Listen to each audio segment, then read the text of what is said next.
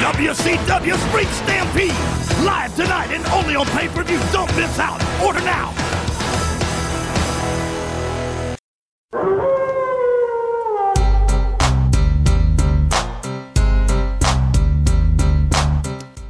Hello everyone, welcome to Then Now Whatever, the wrestling podcast. I was looking away from the mic, that's not good. Got off to a great start. Hello everyone, welcome to Then Now Whatever, the wrestling podcast, episode 27.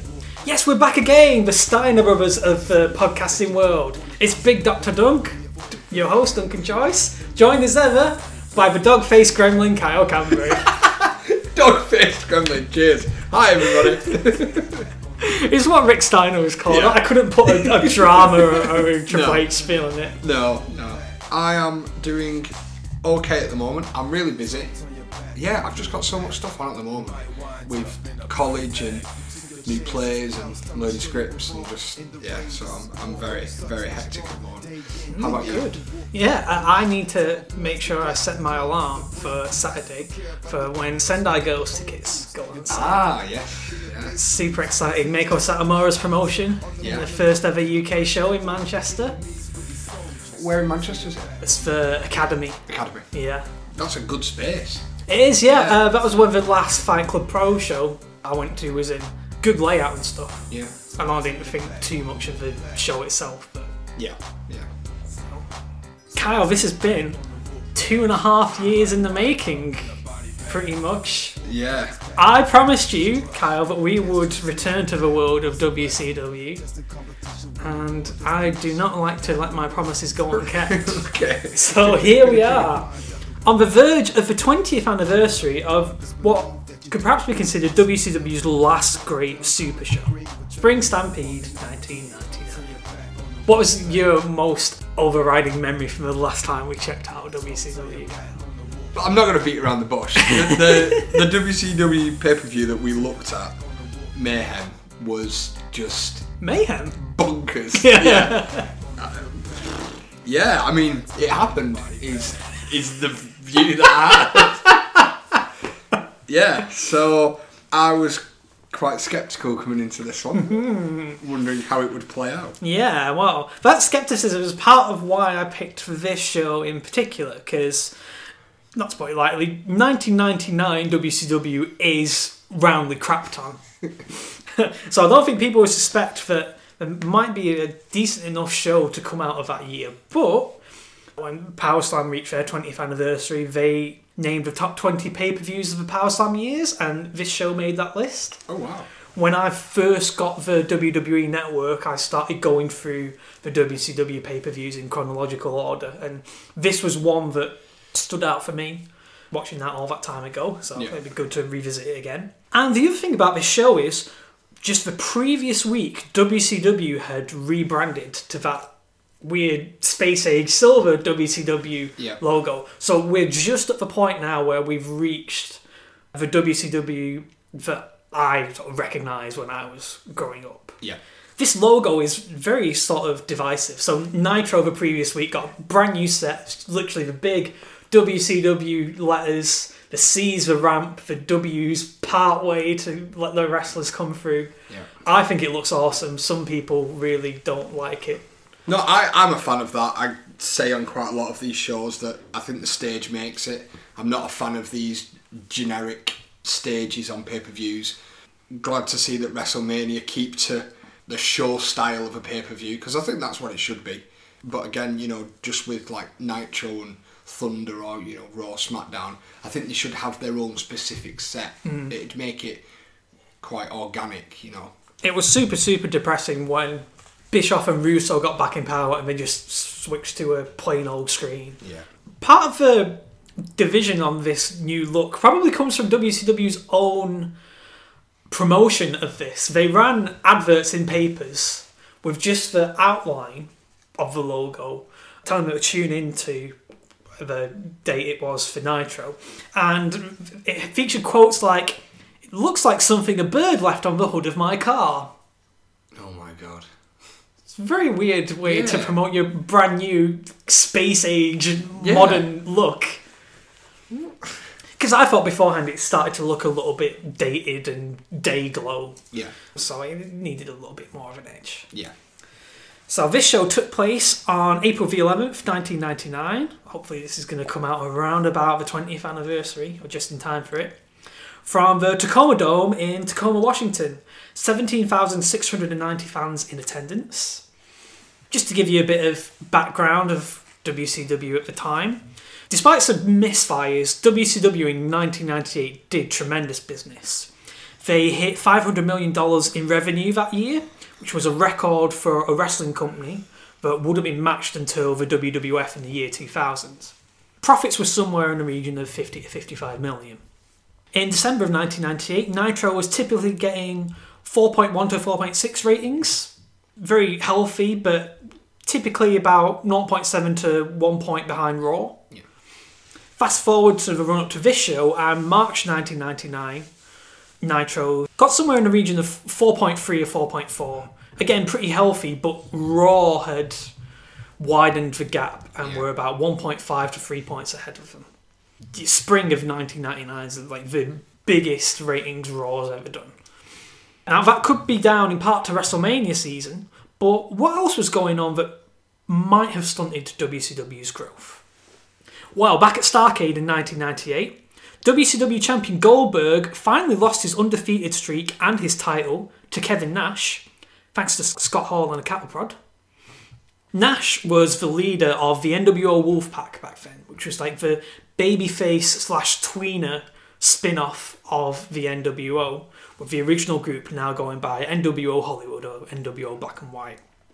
The January 4th, 1999 edition of Nitro, from the Georgia Dome, saw Hogan challenge Nash for the title, and this gave us the infamous finger poke of doom, where Nash essentially surrendered the title to Hogan, turning the Wolfpack heel, and basically reuniting the two factions, but really, in practice, it was a lot more like the major players from NWO Hollywood joined the Wolfpack. Yeah. So, like you see here, Steiner and Hogan, who were like the two big guys from Hollywood, they come out to the Wolfpack music. Dave Pence's like, we're presenting the NWO Wolfpack. Yeah. The rest of the NWO Black and White, oh my god. A proper killer's row of talent. It was Vincent, aka Virgil, Brian Adams, Stevie Ray, and Horace Hogan. And they were all in a 4-way feud in the run-up to this show because they had all been apparently told by Hogan that they were in charge of the NWO Black and White. Oh, God. And it finally got resolved the Nitro before Spring Stampede, where Stevie Ray won over the top rope battle royal to become the leader. Another major storyline going on at this time dates back to the December 28th, 1998 Monday Nitro, which was the night after Starrcade, where Ric Flair defeated Eric Bischoff to become the president of WCW. His main target became the NWO, and particularly Hollywood Hogan's World Heavyweight Championship. The NWO's mind games saw them recruit Ric's son David to the Wolfpack, costing him his championship match at Super Brawl in February, and this led to a barbed wire steel cage rematch at Uncensored the next month. If Flair lost, he would retire, but if he won, not only would he win the title, he would be, quote-unquote, WCW president for life. Was that with a 4 as well? For life. In what was probably one of the most confusing / misunderstood double turns in wrestling history, the stipulations of the match meant that the title could be won by first blood, pinfall, or submission. The latter two weren't really brought up properly in the run-up to the show. Yeah. Now, Flair bled first in the match, but he had referee Charles Robinson in his back pocket, and he refused to let the match come to a halt and award the match to Hogan, using his referee's discretion. Then, at a later point in the match, he fast-counted Hogan down, and Flair won the title. So this was the start of Flair turning heel, becoming drunk with power, and Hogan starting to turn a little bit more face, adopt some of his old Hulk Hogan character traits, like hulking up and stuff like that. Yeah, probably would have come across a lot better if commentary the first night after this happened weren't all like, oh, this is just payback from all the shit NWO have done for us. Oh, live with it, so there, and stuff. Yeah. One of the other major players in WCW back then was Goldberg. He was one of the first dissenters to grow suspicious of Flair and his power atop of WCW. In between his pursuit of the New World Order, he called Flair out for keeping him off the card of Uncensored the previous month and keeping him away from the title picture. He was nearly kept off of Spring Stampede altogether before Kevin Nash came out and challenged him. So that's the three big storylines overarching this show. We'll get into other specific ones as we start to go through it. Okay. So, Music Library Music plays us in over clip arts of the featured players for today. Hogan, Flair, Diamond Dallas Page, Kevin Nash and Goldberg. You were speaking about unique stages earlier on. What do you make to the farmyard stage that we had today? Different. Very different. It also comes into play as well. Oh yes, very much, yeah. Did you spot the little cowboy boot that kicked Tapoma's name in place? I love that. Our commentary team this evening are Iron Mike Tenay, Bobby the Brain Heenan, and a leather-jacketed clad Tony Schiavone. Tony mentions that this is WCW's first pay-per-view in the Pacific Northwest. He explains a big crowd, and as we get into it, a very excited crowd as well. Tenay mentions Sting's message and messenger from last week's Nitro, which we'll get into more a bit later on. It turns out that was the special referee for tonight's main event, the Macho Man Randy Savage. Yeah. He was very, very greasy. I have to say. Midlife crisis, oh yeah!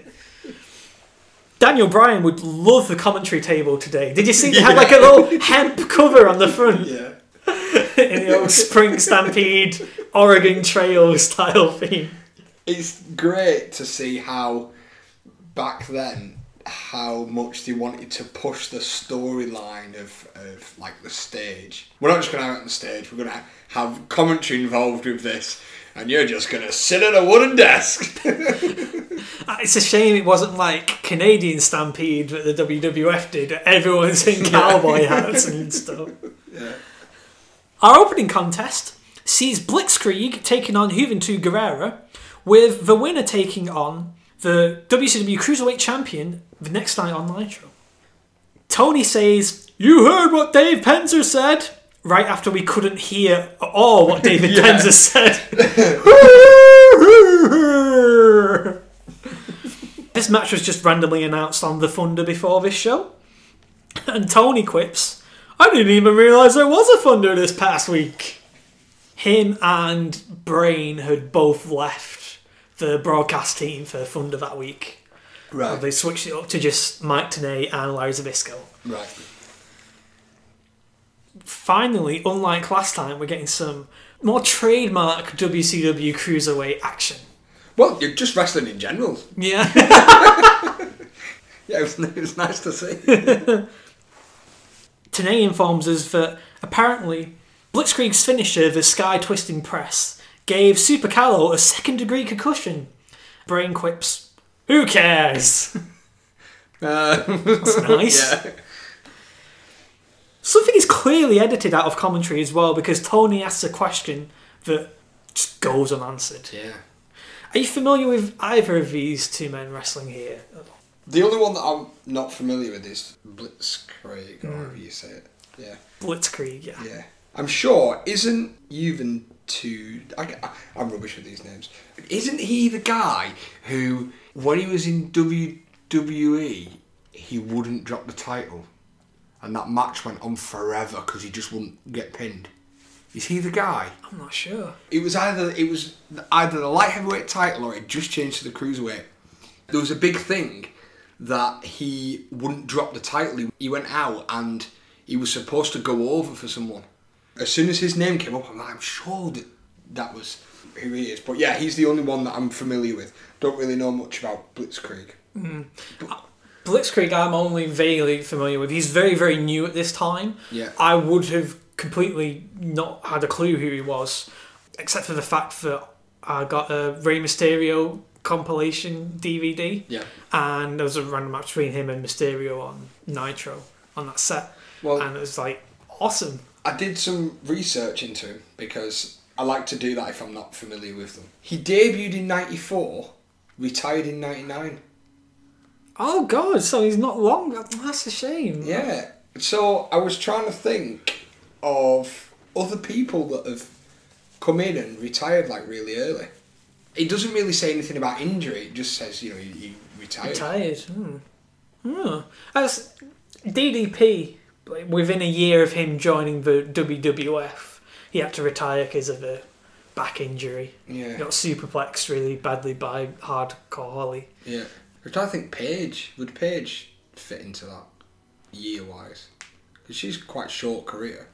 2014, she was on the main roster, and it had been 2017 that final injury that she had. Yeah, so that's a short one. Yeah. In terms of the WWE, at least, yeah. But yeah, I was quite surprised at that. I was thinking, maybe, you know, have a look at other matches and stuff, and then when it's, you know, debut 94, retire 99, it's like, oh, okay. That's a shame. So at the get-go, Blitzkrieg complains that his mask was being tugged, which seems to indicate that he might be kind of the heel for this match. They're talking about Juvi losing his mask as if it's like this recent development. It was 14 months ago. Yeah. I think it's just because Ray's lost his mask recently and it's coming up. They're trying to play it into I that. completely forgot about when he came out. And I was like, wait a minute, what the hell? Blitzkrieg lands on his feet from a judo flip and then a hip toss, then scores a total wheel backbreaker, but a second is countered with a head scissors. The crowd are super hot, counting along with corner punches and turnbuckle shots. Juvi gets a tope and a brainbuster, but Blitzkrieg replies by backflipping off of his face. Oh my god, yeah. There's a proper ninja shit here. His crossbody to the outside gets drop kicked out of mid-air. There's a fantastic springboard tope moonsault to the outside by Blitzkrieg, who escapes a Juvi driver but then buggers up his counter to a superplex. The sky twisting press missed, but he gets a near fall with a cradle out of the Juvi driver and a tornado top rope victory roll driver. He goes for it again, but then that gets countered into the super Juvi driver for the 3 count, and Juventud wins after 11 minutes 11 seconds. Palindromic match time. I enjoyed the flips and spills and spot monkey stuff like you warned me about. That suicide plant job was really good. Yeah, my other notes was just great energy, great finish, good start to the pay-per-view. While you were discussing the match, I had a look about the point that I was making. It was him. So on the 6th of January 2006, WWE announced that they had released Guerrero, and so he was dropping the title against Kid Cash, and he was told by WWE not to use flips, not to use all that sort of stuff, and he intentionally went out and did loads of spot monkey stuffs and just wouldn't get pinned, and he was just everywhere. Oh, right. As like a one last fuck you to WWE. See, when you mentioned that, I thought it would have been around that time. Yeah. Because, now, I've not heard confirmation of this, but apparently, the back end of 2005, Vince McMahon did it was like a radio interview or something. It was like, well, anything can happen in the World Wrestling Federation. Anybody can be the WWE champion. I mean, even Juventud Guerrero. Yeah. And it went right to his head. And his professionalism went out the window over the last couple of months he was there. So I'm not surprised to hear that story. Yeah.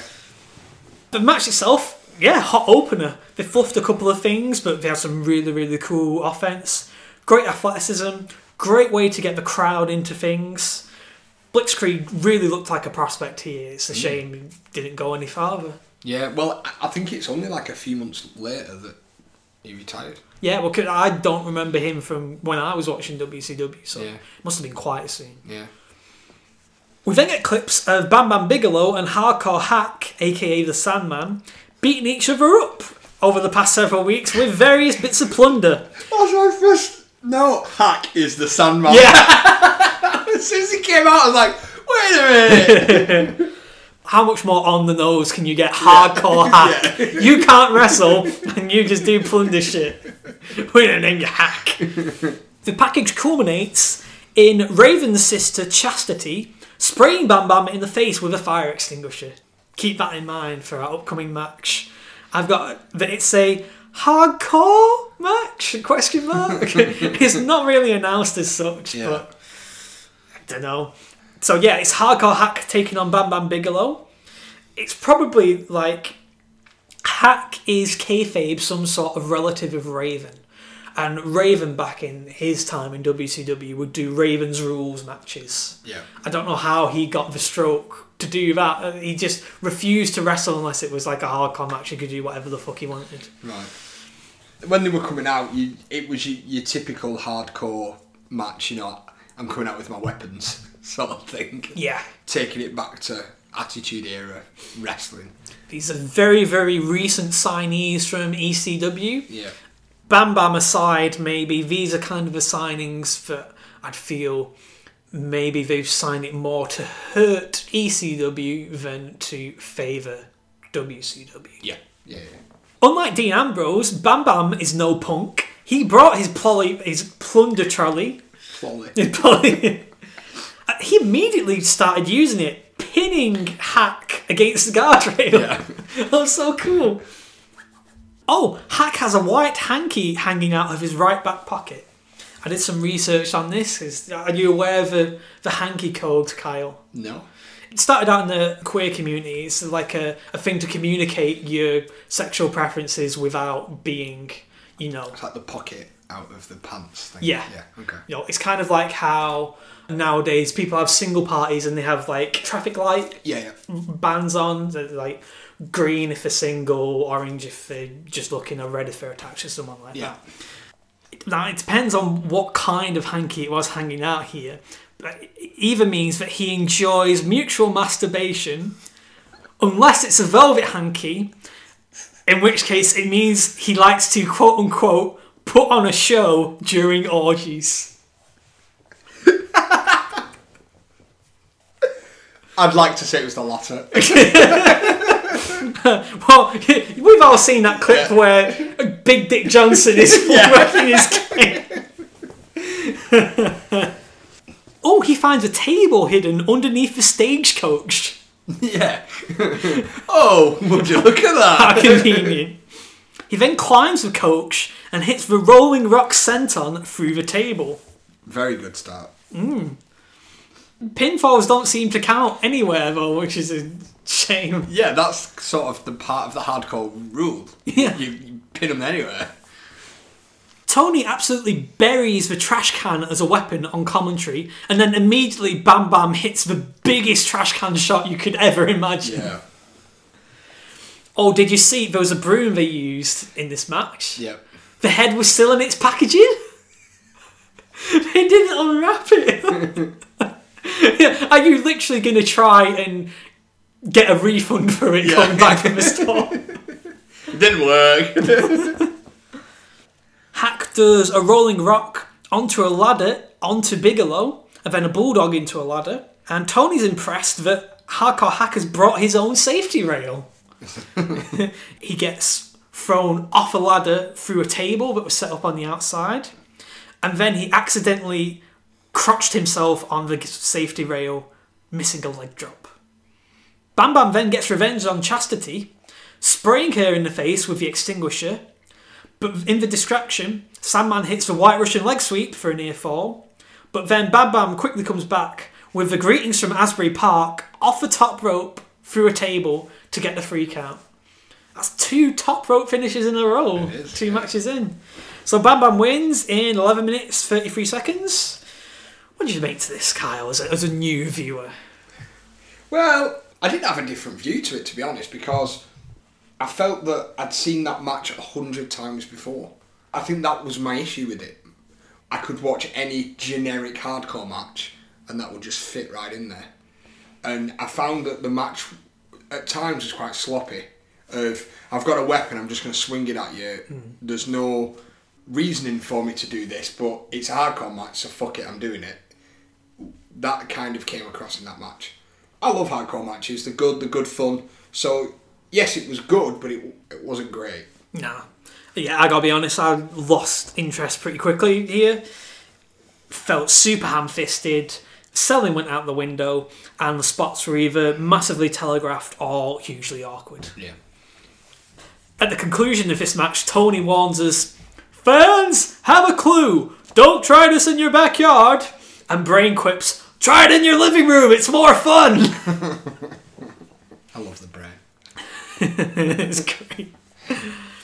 Our third match of the evening, a special unadvertised match, sees Scotty Riggs taking on Mikey Whipwreck. As soon as I saw this match, I'm like, this really doesn't fit the narrative that has been developed about WCW and the undercards on their pay-per-views. Yeah. The general consensus post WCW being a thing is, they had a hot undercard and the main event stank. Yeah. They were very, very prone to this, and it slipped under the radar. Like, they signed so many wrestlers, and just as a show of their power or whatever, they'll just randomly put one of these matches on to fill up their card and remind people, "Oh yeah, we've got these guys, by the way." Is it a bit like WWE do now? Guess so, yeah. Yeah, this unadvertised match, it's billed as, it didn't really have any build-up whatsoever. Mikey Whipwreck had only just returned the previous week on Thunder, because he debuted at Uncensored, fighting Kidman for the Cruiserweight title, and according to Mike Tenay, he bruised his heel. So this is his comeback match. Scotty Riggs, he's been wrestling a couple of times on Nitro and Thunder, but nothing particularly notable.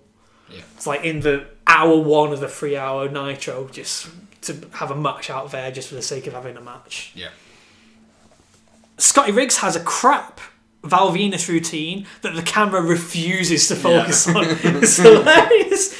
Cut away immediately. Mikey hits a leg drop across the bottom rope and a slingshot Hurricane Rana to the outside.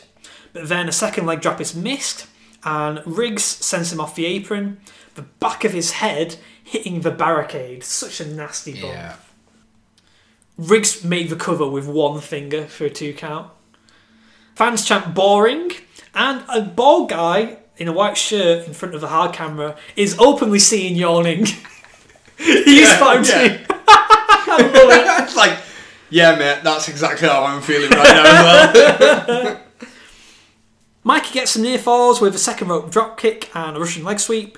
Riggs got his foot on the ropes after a Hurricane Rana, and then, what the fuck, just wins the match with a flying forearm. Honestly, as soon as that happened, literally, my only note was, it happened. I have no notes for it. It didn't need to be there. Exactly right. Scotty Riggs wins after 7 minutes and 3 seconds of pointless and useless wrestling, basically. Yeah. This puts us about a third of the way through the show, so it's first trimester question time. Now, since we're looking at WCW again, Kyle, I was wondering, as someone who stuck with the WWE instead, what idea, like gimmick or business tactic or like anything to do in wrestling that WCW came up with, are you glad has filtered through into the WWE? Just off the blocks, I'm glad that they brought the world title through, because I think that's a hell of a belt. So that's one thing that I'm glad filtered through. I don't know, really. I think just how the big factions came through. Because I think in WWE at the time, you had the big factions, but they didn't last a long time. Whereas WCW, a bit like the Radicals, you know, when they were the Horsemen, and they kind of split a little. The NWO, how they've gone for a long time.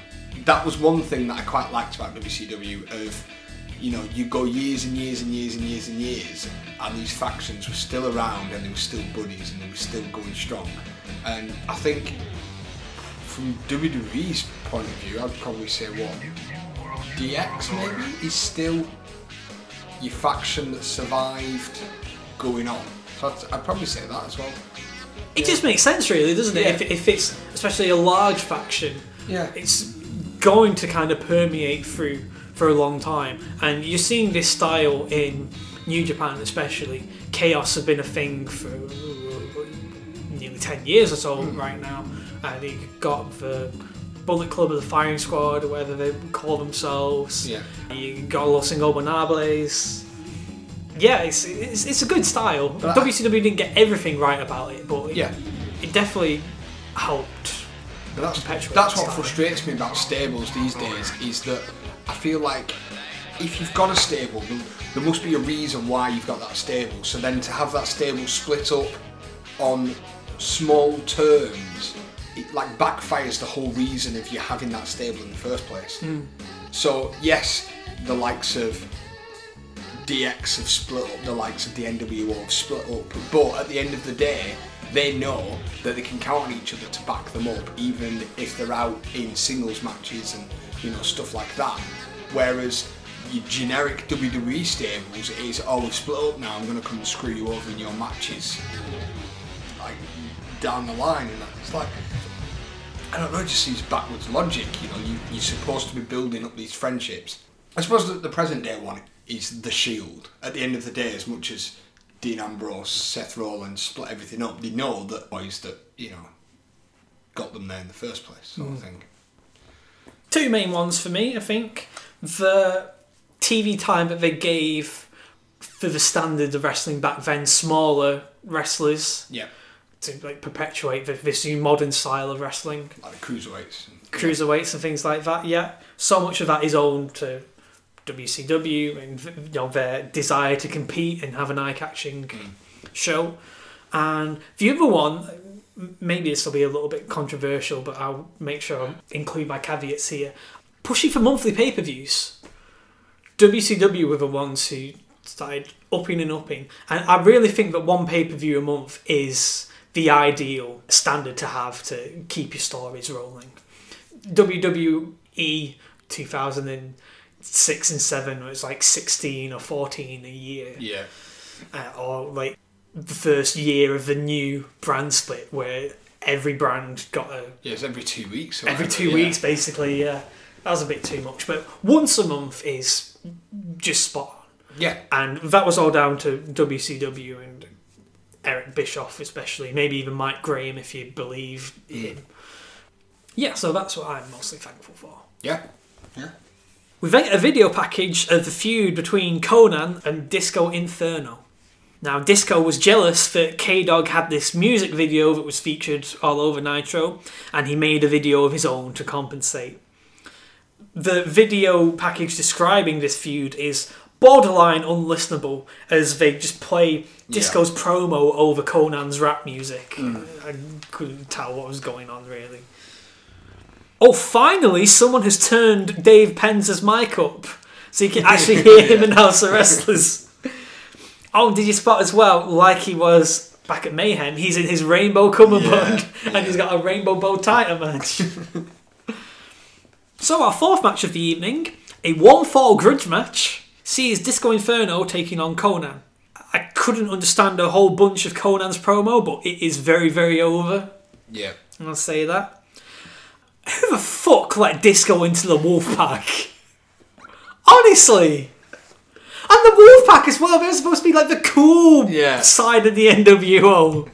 Yeah, dude. It's so weird, like, you hear his music and you're like, and then you hear the, what the fuck? This is so incongruous. Imagine like Santino in the Nexus or something like that. Oh, God. K-Dog calls him a strawberry who doesn't know how to dress, which causes Disco to attack.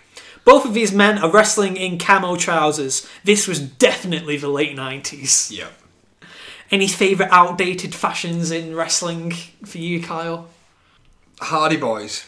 Yeah, velour shirts, Yeah. punk like skater pants, yeah. Yeah, Edge and Christian, when they first came, the long dress white shirts. The puffy shirt! Yeah.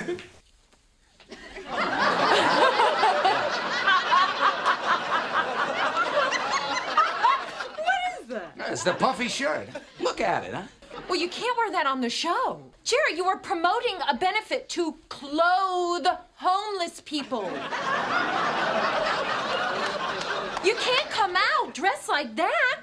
You're all puffed up.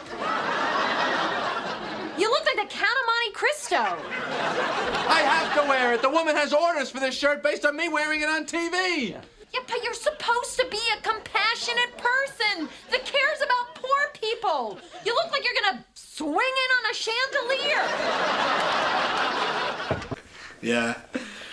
I will always be a sucker for Zubaz Yeah. and Riviera Steakhouse jackets. Yeah. Can't go wrong there. Early on, Disco steals Conan's trademark rolling clothesline. Oh, there's another 10 count punch in the corner. Yeah, they love the 10 counts, though. They're loving this tonight. We're going to get plenty more to come, don't you worry. Rope run arm drag by Conan. And then Disco hits a decent net breaker. But the less said about his chin lock, the better. Yeah. It was a shit chin lock, basically. Yeah. I got distracted by a vendor selling candy floss in this match. Do we get that anymore? Like, people going around through arenas selling snacks. I think so. It's been a while since I've seen someone. I can't remember the last time I saw one. Disco hits the 5-knuckle shuffle. Trademark. Conan got his rolling lariat in reply, a cradle DDT, a fancy SOS-style roll-up, and then, the nail in the coffin, he steals Disco Inferno's finisher, The Last Dance, to win the match after 9 minutes and 17 seconds. It was a Stone Cold Stunner. Yes, it was. Not the only guy in WCW using the stunner as his finisher. You know who else used this move? I should know this. It was the Disciple, a.k.a. Ed Leslie. He called it the Apocalypse. He was involved a little bit in the Flair-Hogan rivalry around this time. Thunder a couple of weeks back, Flair basically blackmailed him into fighting Hogan in the match because he noticed his contract's about to expire. Right? Yeah, I tell you what, take out Hogan, wrestle him, I'm gonna double your guarantee, bro. I'm like, holy shit. Because he was on like 400 grand already. Yeah. Can you imagine if he legitimately went up to 800 grand? Just bankrupt. That's it. Yeah. Gone. What do you think to the match, Kyle? It was actually a decent match. That's as far as I'm rating that match. There's a few good back and forth moments. I thought some of the moves that they pulled off was quite slick. Other than that, it wasn't great. This didn't really do that much for me. I thought it was mostly dull until you got to the last 90 seconds and they finally remembered, oh shit, we should do some wrestling. Yeah. Our friends at the Days of Thunder podcast, this would be their nightmare match. One of the lads hates Disco Inferno, the other lad absolutely hates Conan. I'm going to have to point this out to them and say, hey, look at this match you were escaping. The show's about to kick into real high gear with our next matchup, 5th of the evening, with the Cruiserweight Championship on the line. Rey Mysterio Jr., the champion, defending against Billy Kidman. And at this point in time, they're both co-holders of the World Tag Team Championships. Yeah. Awkward. That's happened quite a few times. It has, yeah. It had already happened once at the very least as well, which I didn't realise. It was Stone Cold and Shawn Michaels, King of the Ring 97. Yeah. That's the first Tag Team Champion versus Tag Team Champion match I can remember. Yeah, I would say so. But it has become a lot more common, like, especially when you got into the 2000s. Yeah. Eddie versus Ray, WrestleMania 21. Yeah. You had Shawn versus Cena, WrestleMania 23. Yeah. A bit about these lads, you're probably familiar with them, but as far as what's going on with them recently, Billy Kidman is probably the biggest breakaway success from Raven's old faction, The Flock. He's a 2-time Cruiserweight champion by this point in time. His last reign lasted all the way from November to March. Rey Mysterio, as you noticed, Kyle, is maskless. Yeah. Super Brawl back in February, Rey and Conan lost a tag team match against Kevin Nash and Scott Hall, which forced him to unmask. The immediate aftermath saw Ray got a pretty big push as this giant killer, and wound up in a little mini feud with Nash, and he got a win over him, got a win over Scott Norton, and a win over Bam Bam Bigelow. And the night after Uncensored, he beat Kidman for the Cruiserweight title. Wow. And he's promised Kidman this rematch. So here we are tonight. See, I've always wondered, for wrestlers losing their masks, like, because it's so sacred to them, like, surely they don't accept that easily. We mentioned the last time we covered WCW that Bischoff originally wanted to do this back in 1997, and Ray stood his ground. I guess he's a bit more amenable this time around because this meant Ray could change his look to better match Conan and Kidman, and then you eventually see the genesis of the Filthy Animals. Yeah. In between being the No Limit soldiers defending the sanctity of rap music against the West Texas rednecks. Yeah, and like I said, you got this kind of little push out of it against bigger men. Yeah. So that probably paid off a little bit more. He's probably got a bigger guarantee by this point. Yeah. So there's probably a few factors at play here. Yeah. I suppose when he made the jump to WWE, he obviously got his mask back, but was that the first time we'd seen him back with his mask? Or yeah, it was very, very specifically Vince McMahon's orders, and it caused quite a bit of a kerfuffle back in Mexico because that's kind of like against the grain as far as tradition goes. Like once you've lost it, you've lost it. It's supposed to be a permanent thing, Although it didn't seem to harm him too much when he went back to AAA and the Crash and places like that. Yeah. Both men, at the start of this match, bridge up from a knuckle lock and then trade head scissors. Kidman then hits a plancher and wheelbarrows Ray into the barricade. Ray replies with the flying dick to the face and a lion salt. But Billy blocks a Hurricane Rana into a powerbomb, then blocks a backbreaker and turns it into a Bossman slam. Hits the BK bomb and the shooting star press off the apron. Yeah, it's nice. Tenay called it a moonsault and Tony corrected him and he sounded awful chuffed about it. He then mentions how uncharacteristic it is for Kidman to hook a chin lock at this point in the match. He cites that it's the punishment he's been taking on the outside as to why he's sort of changed tactics here.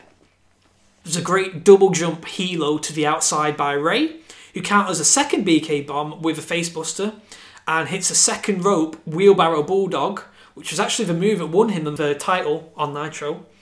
That got him a near fall. Did you spot this Billy Kidman use with Stratusfaction? Yep. Springboard bulldog? I like that. Ray replies with the drop of the dime leg drop, only to make the fatal error of trying to powerbomb Billy Kidman. Yeah. One of the biggest unwritten rules in professional wrestling. However, Ray crotches him when he went up top of the shooting star and hit the Hurricane Rana to get a free count and retain his title after 15 minutes and 32 seconds. What did you make to this? Really, really enjoyed it. Yeah. I've missed Billy Kidman. Watching that, I was just, the shooting star press and all that sort of stuff. It just brought back good memories.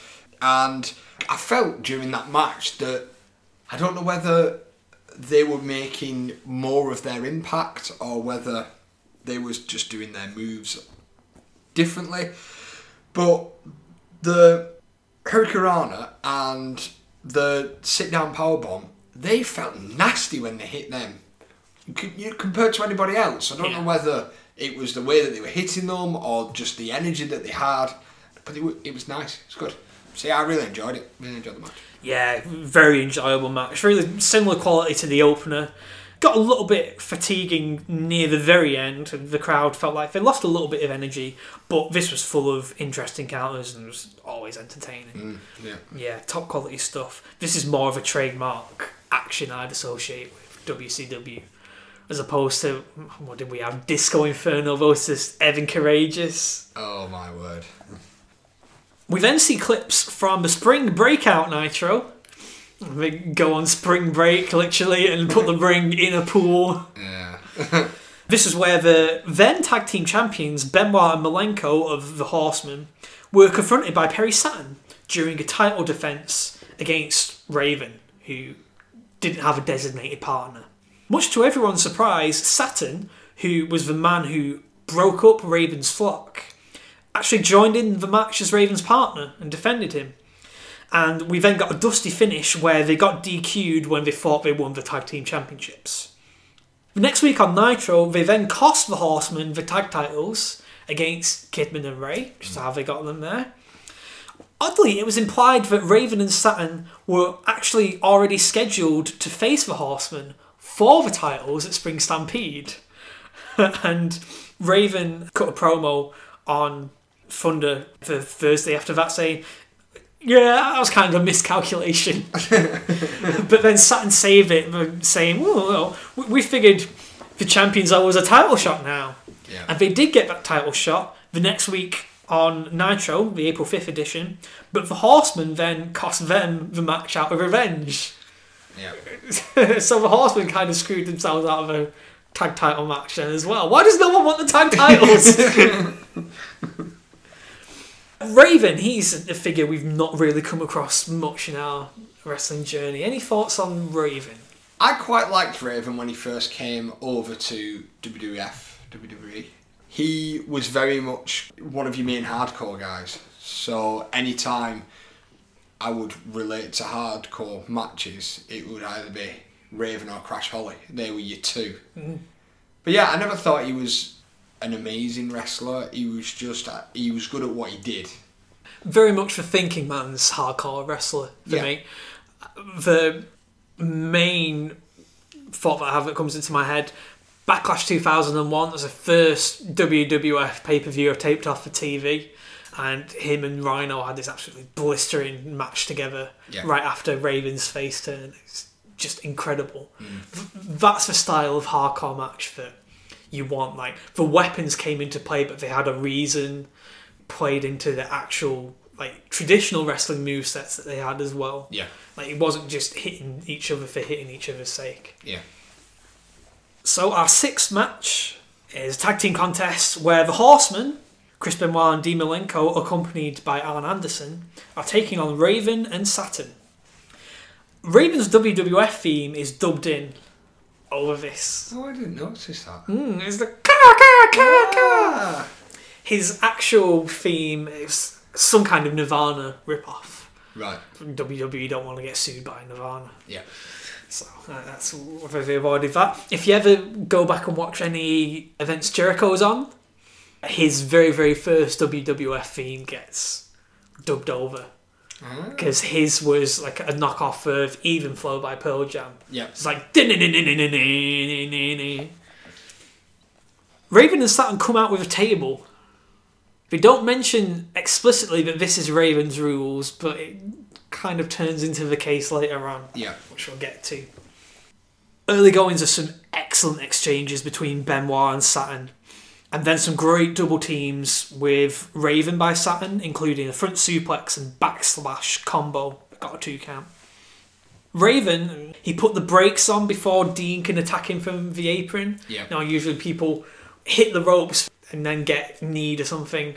Raven actually stopped himself, but then that resulted in him getting attacked by Benoit to send him to the outside. And then, with the ref distracted, Arn attacks on the outside to take advantage. Good old Arn Anderson. Yeah. He looks proper trim here as well. Yeah, he does. Like, considering he's retired, good couple of years by this point. Yeah. He can't wrestle. So he's just in shape for the sake of being in shape here.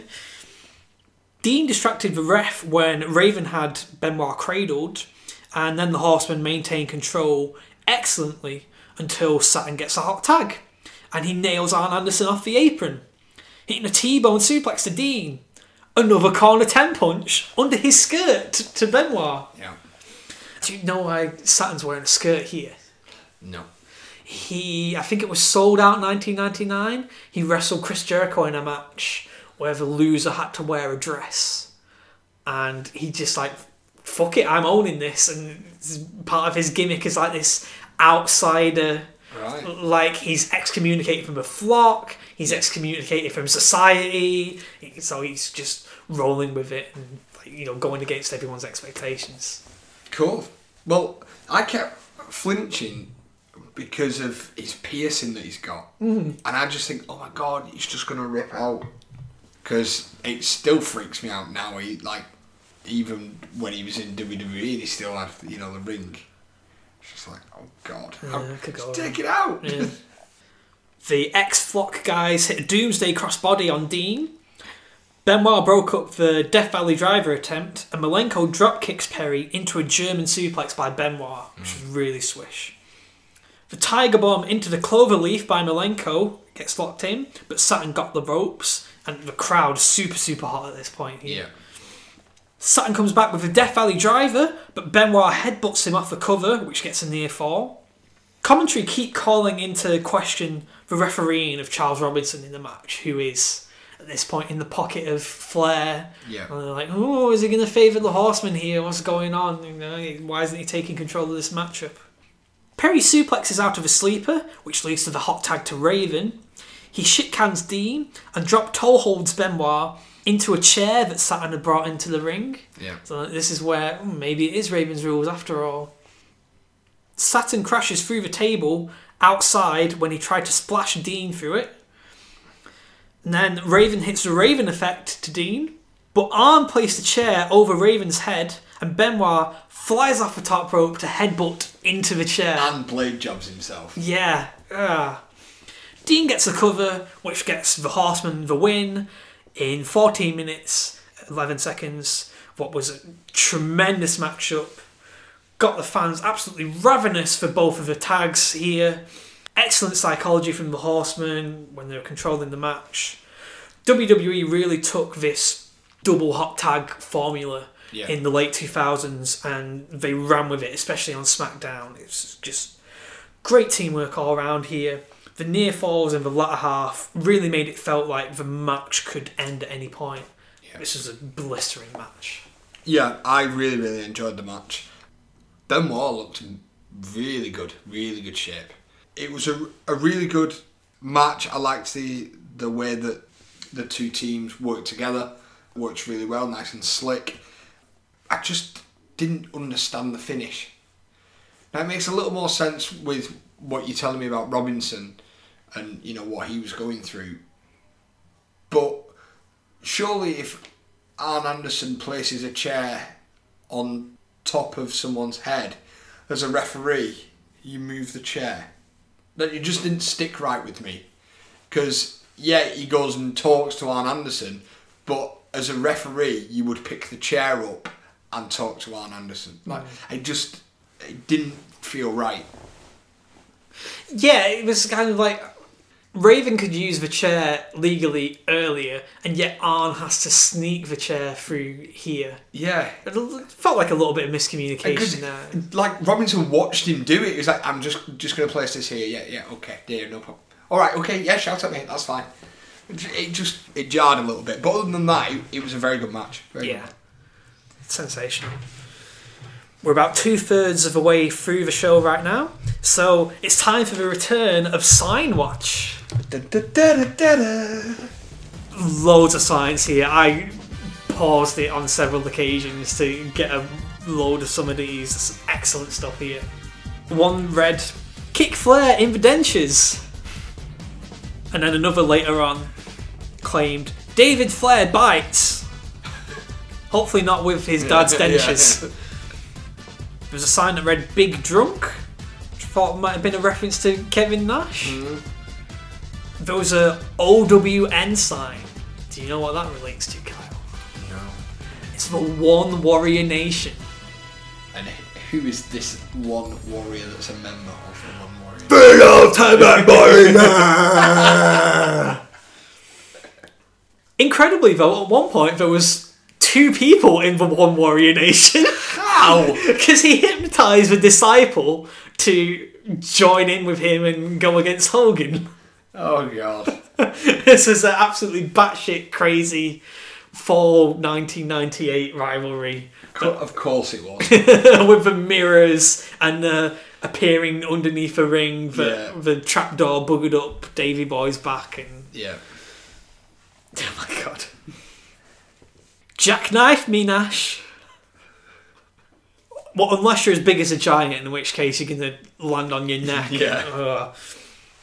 I'm Scott Hall's son. Okay. I very much doubted it was Cody Hall in the Yeah. crowd at this point. Hogan loves scat. Scat man. I think given his stance on black people, that's very Yeah, unlikely. yeah. I love Ole all day, every day. All right. Just random product placement. Conan is a beaner. Beaner. Beaner, yeah. I don't know what that is. No clue. Canada is not horseman country. Hey. And they're taking exception to Benoit. I'm like, well, you're not in Canada either, mate. Where is Jericho? I like that sign because where is Jericho? He was on TV a lot Yeah. this past month, but I think he's on his way somewhere else quite Yeah. soon. Big Papa Chump, Big Papa Pump, Genetic Geek, and then Big Papa Puke. Yeah, I like that one. Sergeant Slaughter marking out for that one. The ultimate puke. Macho Kick Flair in the woo. That's a good one. Another sign here that read, "Thanks" with an X for taping this, Dad. Brilliant. Yeah, again, I said that there's some of these in pairs. One sign read, "Flair is God," and the sign next to them read, "Flair sucks." I don't know how they got along with each other there. My two favourites here. One is like a back-to-back sign. One sign read, "Hi Sarah," and then you flip it around and it'd say, "Hi Sylvia," and they alternate all throughout the show. It made me think that like maybe they're like this sitcom character where they're dating two girls at once and they're on the phone to the buddy and like both girls are watching and they have to like flick to the appropriate side when the right girl sees it. And then there's a drawing of Hulk Hogan that was labelled 24 1/4 arms. Yeah, I saw that one. Yeah. I think they mean 24 1/4 inch arms. Yeah. Not that Hogan literally has 24 1/4 arms. I miss signs. Yeah. There's always this, with modern wrestling, signs or chants Yeah. debate, and I always prefer signs. Yeah, I think there's a lot of humour in signs. Yeah. Up next, we have the finals in our tournament to declare a new United States Heavyweight Champion. A few weeks ago on Thunder, the previous champion Scott Hall had gone AWOL, and so WCW President Ric Flair stripped him of the title and set up this tournament. The quarterfinals saw Meng defeat Bam Bam Bigelow, Scott Steiner beat Chris Jericho, Booker T defeated Saturn, and then in a loophole due to an injury to Kurt Hennig, Jericho weaned his way back into the tournament and beat Chris Adams to get back into the semis. The semi-finals saw Scott Steiner beat Meng, and Booker T defeated Jericho by a DQ thanks to Steiner's interference. Yeah. We then saw that Booker T retained his TV championship in a rematch on the Thunder before this show, thanks to Stevie Ray hitting Jericho with a slapjack. Yeah. That match actually headlined a vastly downgraded edition of Thunder. Before that edition, there was like some big star on there, like Flair, Hogan, Nash, Goldberg, Page. All of those guys were absent from that edition of Thunder. We've come across Scott Steiner previously a couple of episodes ago, Kyle, and I don't think you were very impressed. What's your opinion on him? Now, in See, this. yeah, see, it's a bit closer to his prime here. I was never a fan of Scott Steiner. No. No, I don't know. The match was good, don't get me wrong, but I think my thing with Scott Steiner is that the way that he's built, I don't like big guys like that don't have much flexibility in the ring. Because I don't feel like he does. You know, there's people his size that are way more flexible than he is. I feel he's quite rigid in his movement. So there you go, Lee. This will take us into our 7th match of the evening, the United States Championship Tournament Final. Scott Steiner taking on the World Television Champion Booker T. Sucker! Did you see all the raising the roof when Booker T came out? There was one edition of, I think it was Nitro, where you saw on camera there's like a producer or an attendant telling the crowd, okay, come on, it's time to raise the roof. The heat for Steiner here is incredible. His character is on point right here. He lets some guy's girlfriend in the front row feel him up, and then he teases the guy about it. And the guys are like, well, she goes home with me. And Steiner replies, and she thinks about me. Fans are squaring up to him in the front row.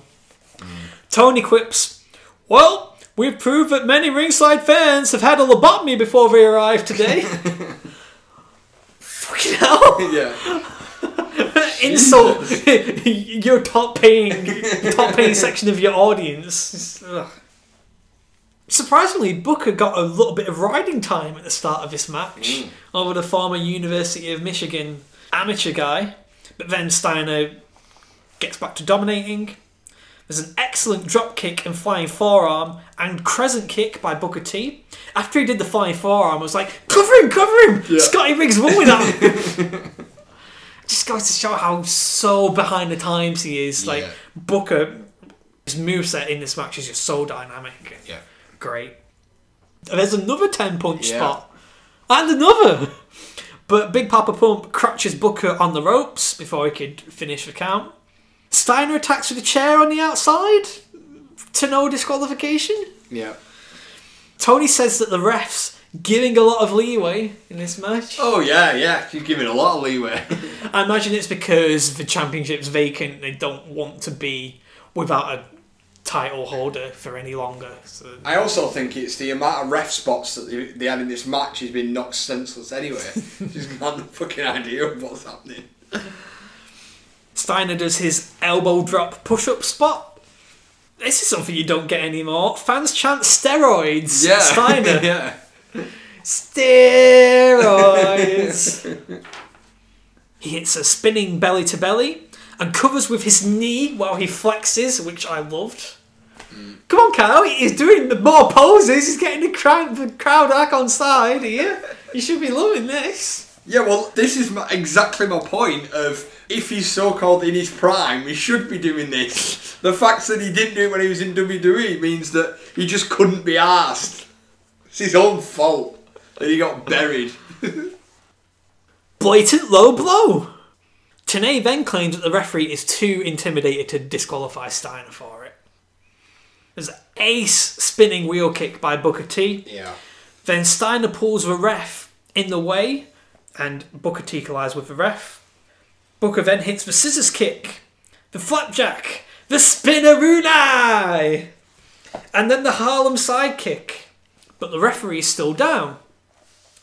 Steiner clotheslines the ref from behind when Booker tried to help him up, and then tried a leapfrog, but was caught into the sidewalk slam. Yeah. Read spinebuster. Steiner came back with the Frankensteiner. He then makes the ref count, but Booker T still kicked out. Yeah. Big babyface moment there. Steiner could control the cadence of the count, and Booker still kicked out. So Steiner nails Booker with a pencil he got from his tights. It looks like a massive piece of chalk. It just looks like he's just hit him with Mr. Garrett-sized piece of chalk. Take that. Take my chalk. Yeah. That's what I'm putting it down as. He got knocked out by a piece of chalk. Ridiculous. Yeah, he takes it from his tights and hits Booker T with it mid-suplex to get the cover and become the new United States Championship, his first reign with the belt, after 15 minutes and 37 seconds. I thought this was fun for the most part.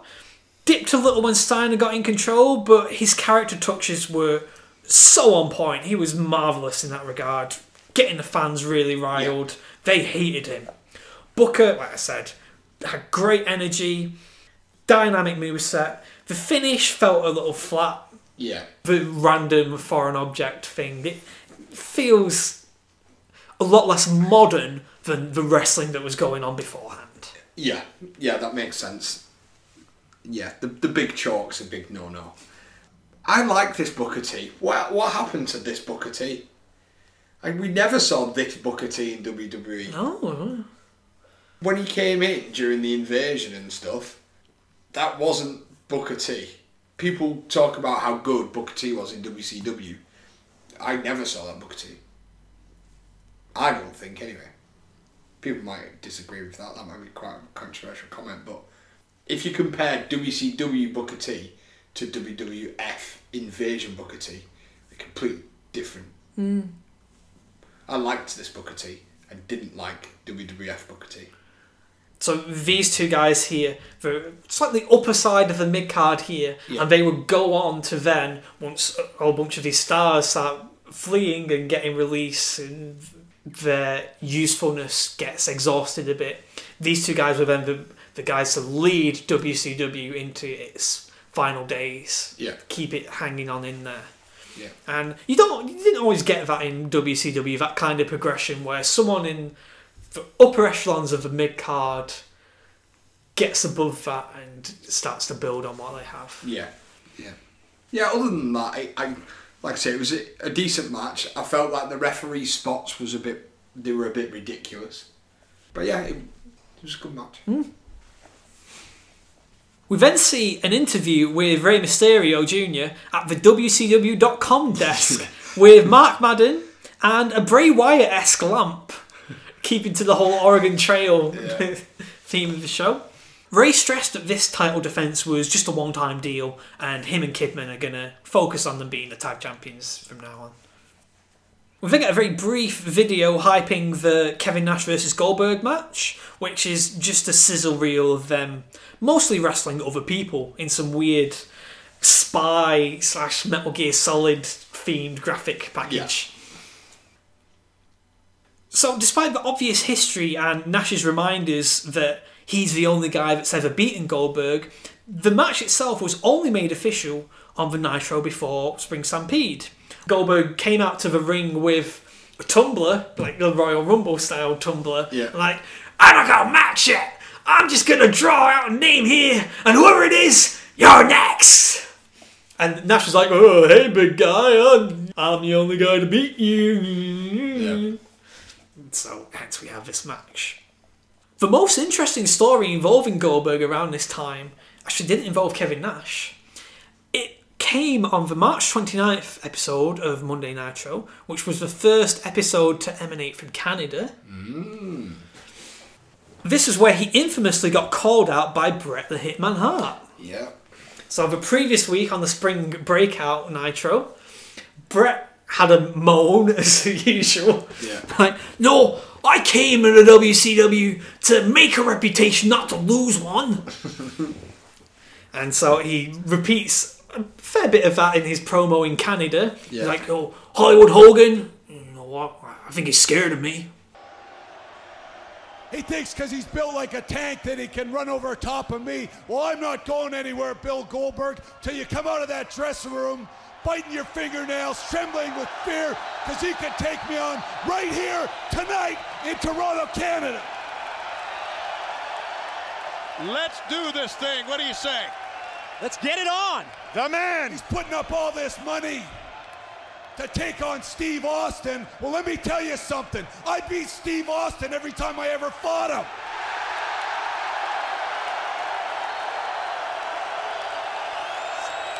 He likes to fancy himself some kind of big, fancy, tough football player. Well, I got news for you, Bill Goldberg.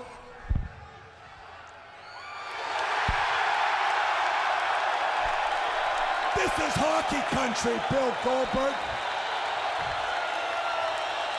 Put away your silly helmet and come out here and fight me. I'd like to see that. And then it's like, William Goldberg, I can beat you in 5 minutes flat. When he mentioned that to Gene at spring break, he was like, whoa, give me a break. You're selling Goldberg a little short there, pal. So Goldberg came out, speared Brett, got knocked unconscious by the spear. Brett got up first and revealed he had a metal plate underneath his hockey jersey, and it knocked out Goldberg. He counted Goldberg's shoulders down for a visual freak out, and then quit WCW. Yeah. Wow. He went on some late night US show to discuss it, apparently, that they mentioned on one of the Nitros. I don't know what really came out of that. The angle went to a grinding halt after Owen's death. So we didn't really see what would come of this fully. But yeah, it felt in the shows leading up to this that they were building more towards Brett versus Goldberg as opposed to Goldberg versus Nash. Yeah. That would be the match they'd eventually get at Starrcade that year. Yeah. So it will give him a lot of credit given how much would change in the intermediate time. That, they were sowing the seed for something bigger, but at least they had that in their back pocket. So it's our 8th match of the evening. Kevin Nash, accompanied by Lex Luger and Elizabeth, taking on Goldberg. Tony mentions that Goldberg was on the cover of Entertainment Weekly this week, but then slags them off for asking why has wrestling become so hot. Duh! It's always been hot. Yeah. Fucking stating even giving you all this publicity, and you're like, oh, wrestling's always been a thing. Oh. Jesus wept. How ungrateful can you get? Nash does his best Scott Hall impression, and Tenay speculates that that's to wind up Goldberg over the cattle prod thing that led to him losing the streak. Nash scores with some big knees to the gut, and someone's clearly being ejected in the crowd as everyone stands up and looks away from the ring. Yeah. Liz distracts the ref so that Nash can mule kick Bill square in the nuts. Sidewalk slam and a Rough Rider by Nash, but Bill ducks a big boot to hit a flying shoulder block, half-hatch suplex, and a crescent kick. Then, holy shit, Kevin Nash leapfrogs the spear, and the spear hits the referee. What? Yeah. Unreal. I didn't think he had that in his locker. It's easy to forget he used to play basketball. Yeah, but still, I suppose you're not leapfrogging players, are you? Not quite, no. Luger hits Goldberg with a chair, but Goldberg grabs Nash by the balls when he went for the jackknife. Then takes out Luger, spear, jackhammer. Nash gets counted down for the 3 count after 7 minutes and 44 seconds. So Goldberg wins. Very short, big man match. You kind of knew Goldberg was going to win with what was happening in the match. It kind of just directed you towards the finish, and it was okay. It was worth it for Nash's leapfrog. Well, yeah, okay, yeah. It was worth it for that, yeah. When he was in control of the match, I just found it a bit uninspired and lazy. Like, I found it hard to believe that he was devastating Goldberg as much as commentary claimed he was doing. It felt like Goldberg had so much more left in the tank. But yeah, Bill smashed him as required. WWE should really have taken note of how Goldberg was treated after his first loss. Yeah. Especially when it came to how they treated Asuka after her first loss. Oh, it's still rough. Fuck you, Vince. Yeah. You can all see my thread entitled The Absolute State of Asuka's Post WrestleMania 34 year. Which is quite popular at the moment. Yes. However, I would just like to point out that, yes, the whole booking of it is ridiculous. And yes, I really do feel sorry for Asuka. But please, can people stop tweeting shit to Charlotte? She's doing her job. I'm really amazed that people still do that stuff. It's like, what the fuck? This is like the most transparent it's been in ages, that it's the guy at the top desperate to add some intrigue because he doesn't know what the fuck is going on with WrestleMania. Yeah. It's just like, don't tweet to Charlotte, oh, you're doing this, you're ruining WrestleMania, you're doing this, you're doing that. This is her job. She was told to do this. She's going to do this, okay? She is probably one of the best women wrestlers ever, okay? Leave her the fuck alone.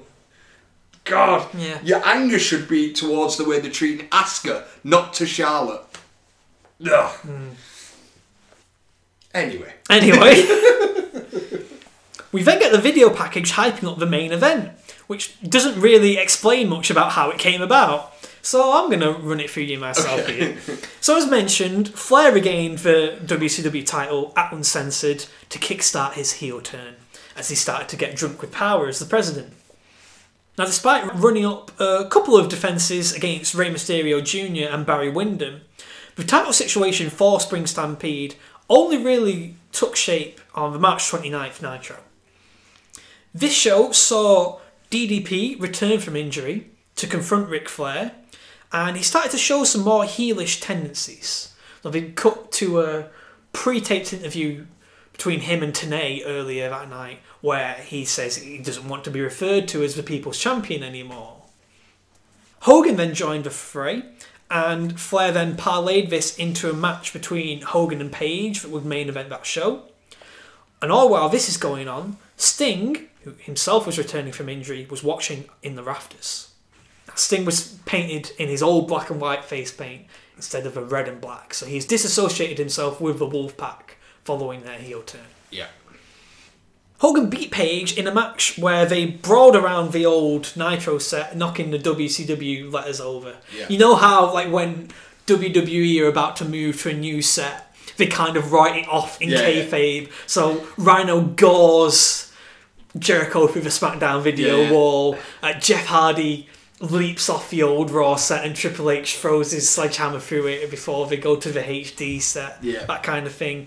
This was like a shit version of that. Yeah. They just like try to hit each other into the old WCW letters. Yeah.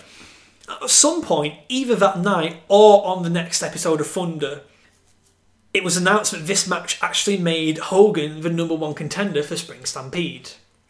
That all got retconned on the April 5th edition of Nitro, where Flair was feeling really bold and he wanted to challenge Hogan to the match that night instead.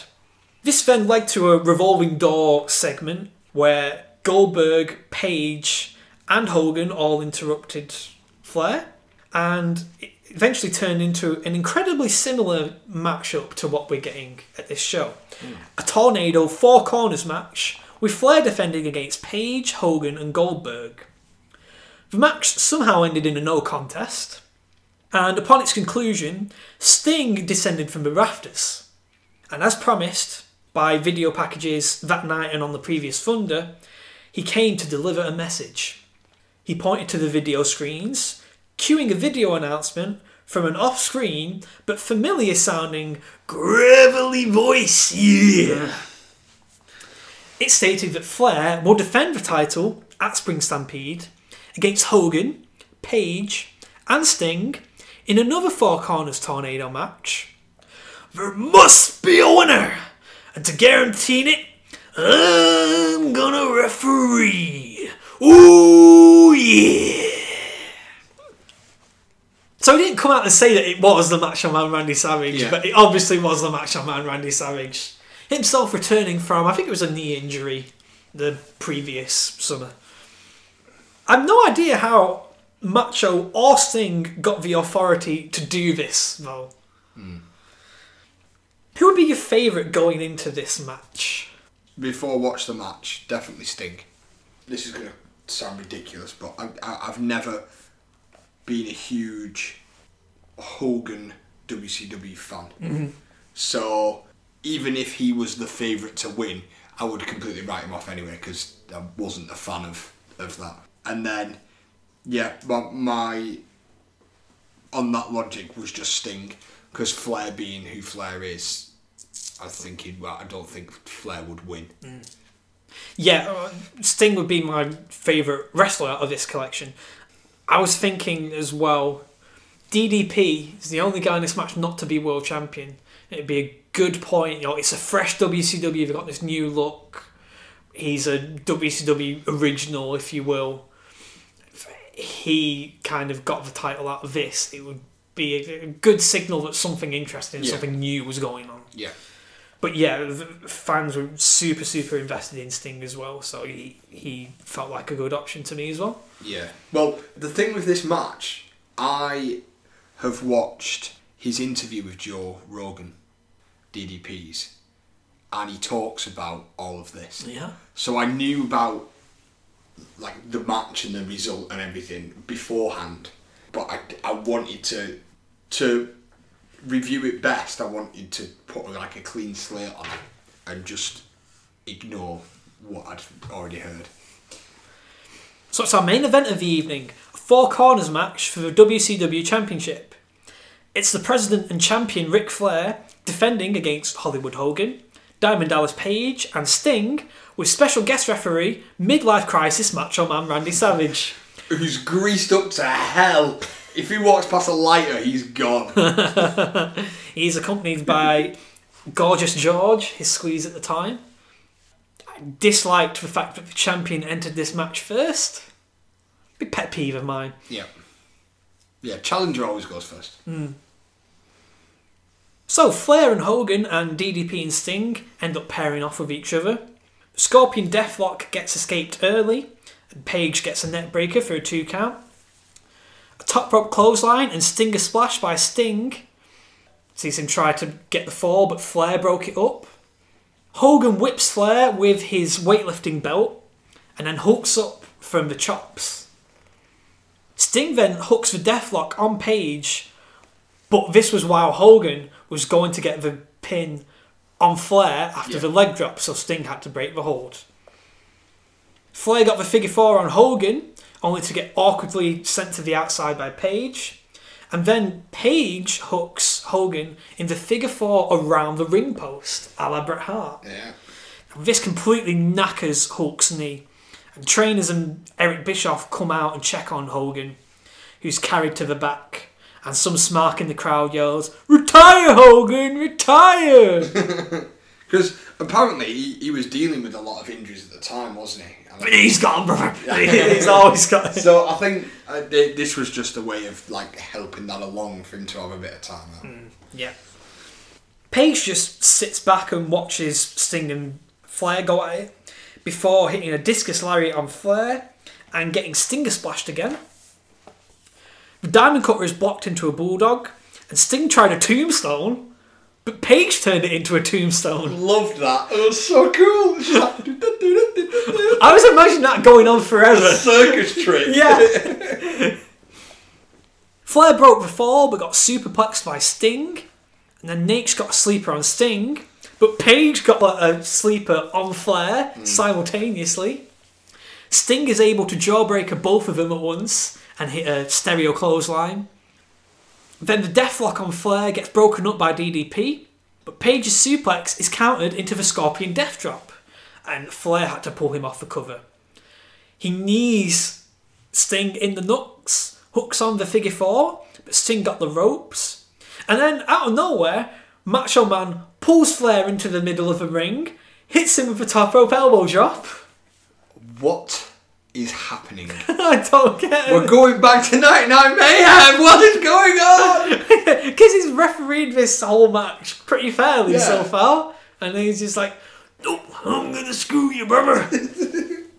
Then the Diamond Cutter by DDP allows him to get the 3 count and win his first World Heavyweight Championship after 17 minutes and 27 seconds.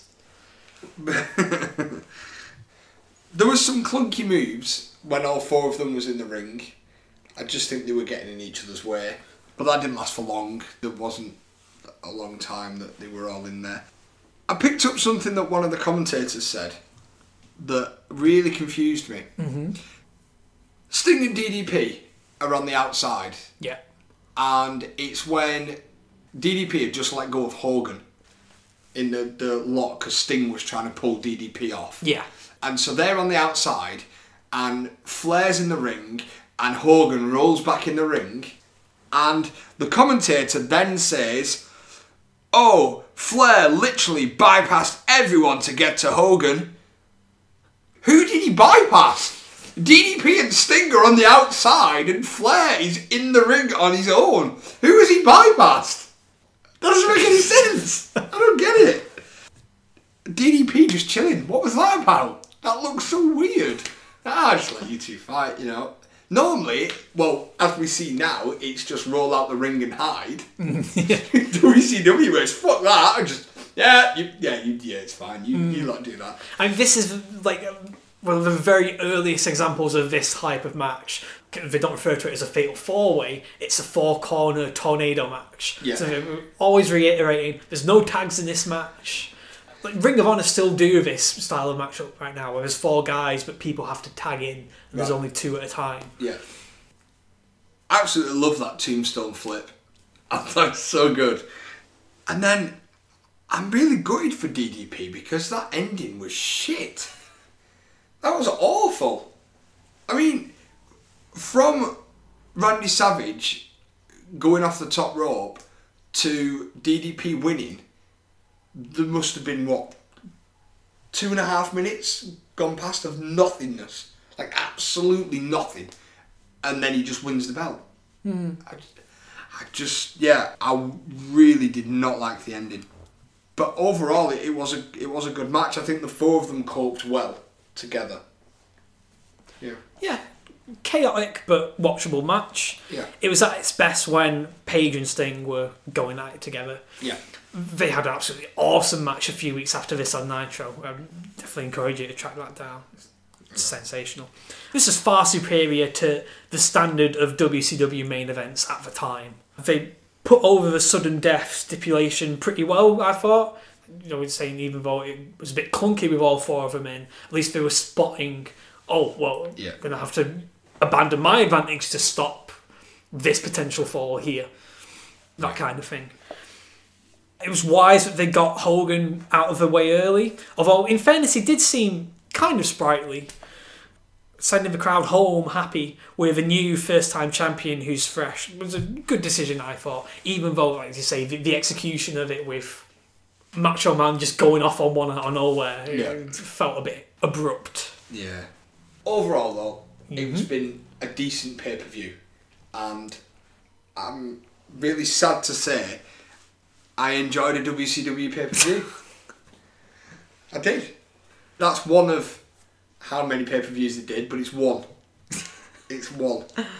We're 1-1 at the moment. Right. You need to find me another good it's going to be a tiebreaker now, is it? Oh, okay. Yeah. You give me the shittest one first. This one's built on that. I need a third one to really decide. Right. Okay then. Match of the night, standout performer for you here. Match of the night. Ooh. Ray and Billy Kidman. I hope that it's not for the fact that I know both of them that made me feel interested in it more. But I just felt more invested in it. It was really good from start to finish. And that match was, I think, the only match, actually, watching it where I kind of wasn't busybodying while I was watching it. Like, I watched the whole thing all the way through. Standout, well, not so much standout, but surprise, is Booker T.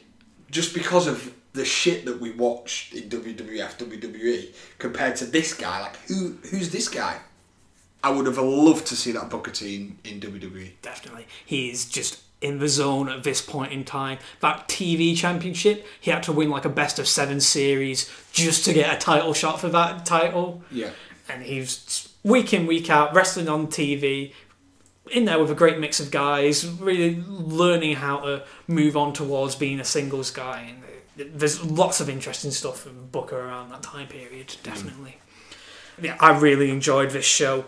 For better or worse, it was a lot more trademark WCW stuff. There's a lot more that you'd associate closely with WCW as opposed to the last show that we had, where it was Russo shoehorning his ways into the way the show worked. You had the trademark Cruiserweight Championship scene, guys wrestling that style, it was all exciting. You had wrestlers inserted into matchups for the sake of it, to show off at the fact that they have all of these very many wrestlers. You had a good range of stories up and down the card. You know, even people who weren't even getting on Nitro or Thunder getting some kind of storyline resolution at the pay-per-view. You had guys like Disco and Conan who existed. You had Horsemen, just mid-card guys going out there, killing it. United States title match was good. You had Goldberg being booked strong. Quick Hoss match. You had similar sort of cogs moving around in the main event wheel. Yeah. But it's a little bit fresher than usual with Paige finally breaking that glass ceiling. Yeah, I enjoyed most of what was on offer today. It kind of lost its way a little bit with the 3 matches after the opener, which was a good opener. The Cruiserweight title match, the tag match, the US title match, and the main event, all are really enjoyable. My favourite match was the tag team match. Yeah. As far as sensational, used the time really effectively. They built it up to one point, tore it back down, got back to another point that had the crowd ravenous. It was just phenomenal. Yeah. My standout here was, again, not necessarily because they were like the best performer on this show, but DDP getting his first world title and finally cementing himself as more of a permanent player. Yeah. Up there. Yeah. It felt like a good move, the right direction. And yeah, let's say even though the finish to his title win was a bit innocuous, still to see him get that championship is just really good. He's a consistent performer all throughout. Yeah. Good. Thank you for letting me watch that. It was a pleasure. Choosing that for me, should I say. I guess we'll have to go even further back in time, show you something even closer to... Yeah, we don't want to go forwards because we know how shitty it gets. Yeah. It's settled. We're watching the WCW 2000 show now. Yeah, we don't want to go into the Russo era. No. If you really want to show how good WCW was, don't go forwards. That'll settle it for this edition. Remember, you can follow us on Twitter at TNW Podcast and also on Instagram at TNW_podcast, where you can keep a track of all our news, all of our opinions, all my rants at how shit Asuka's been treating lately. If you want to give us a listen, we're on lots of podcast platforms. We're on iTunes, or you can give us a subscribe and a 5-star review. It'll really help us up the algorithms and stuff. We're also on Stitcher Radio and Spotify, and of course SoundCloud, where you can find a playlist of all of our past episodes so far, as well as my guest appearances on the Raw is Nitro podcast. And keep your ear to the ground with that one. There's more shows with me and Lee coming up very soon. You can give us a like on Facebook as well if that's your thing. The Facebook account will be updated as best we can. It's kind of like the ugly child, isn't it? We're just Instagram and Twitter we're fine with, and SoundCloud. Facebook just doesn't get touched. No. And we also have a tips jar over at ko-fi.com/ I think it's Then Now Whatever or TNW Wrestling Podcast. Something like that. Just search for it on our Twitter. Give us a little tip and then we can go out for a pint. Give you a toast. Yeah. The fact that you're enjoying our show. I guess next time it'll be WrestleMania, baby! Woo! It will be Mania. We will be here the night of Mania. We will be getting our usual takeaway and drinks to watch, and I'm excited.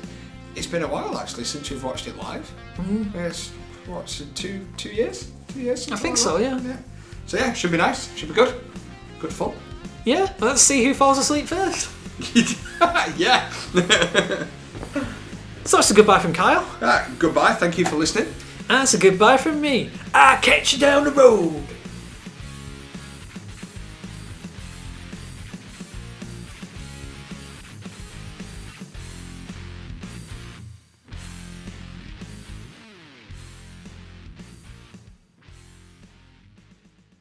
Awesome balls.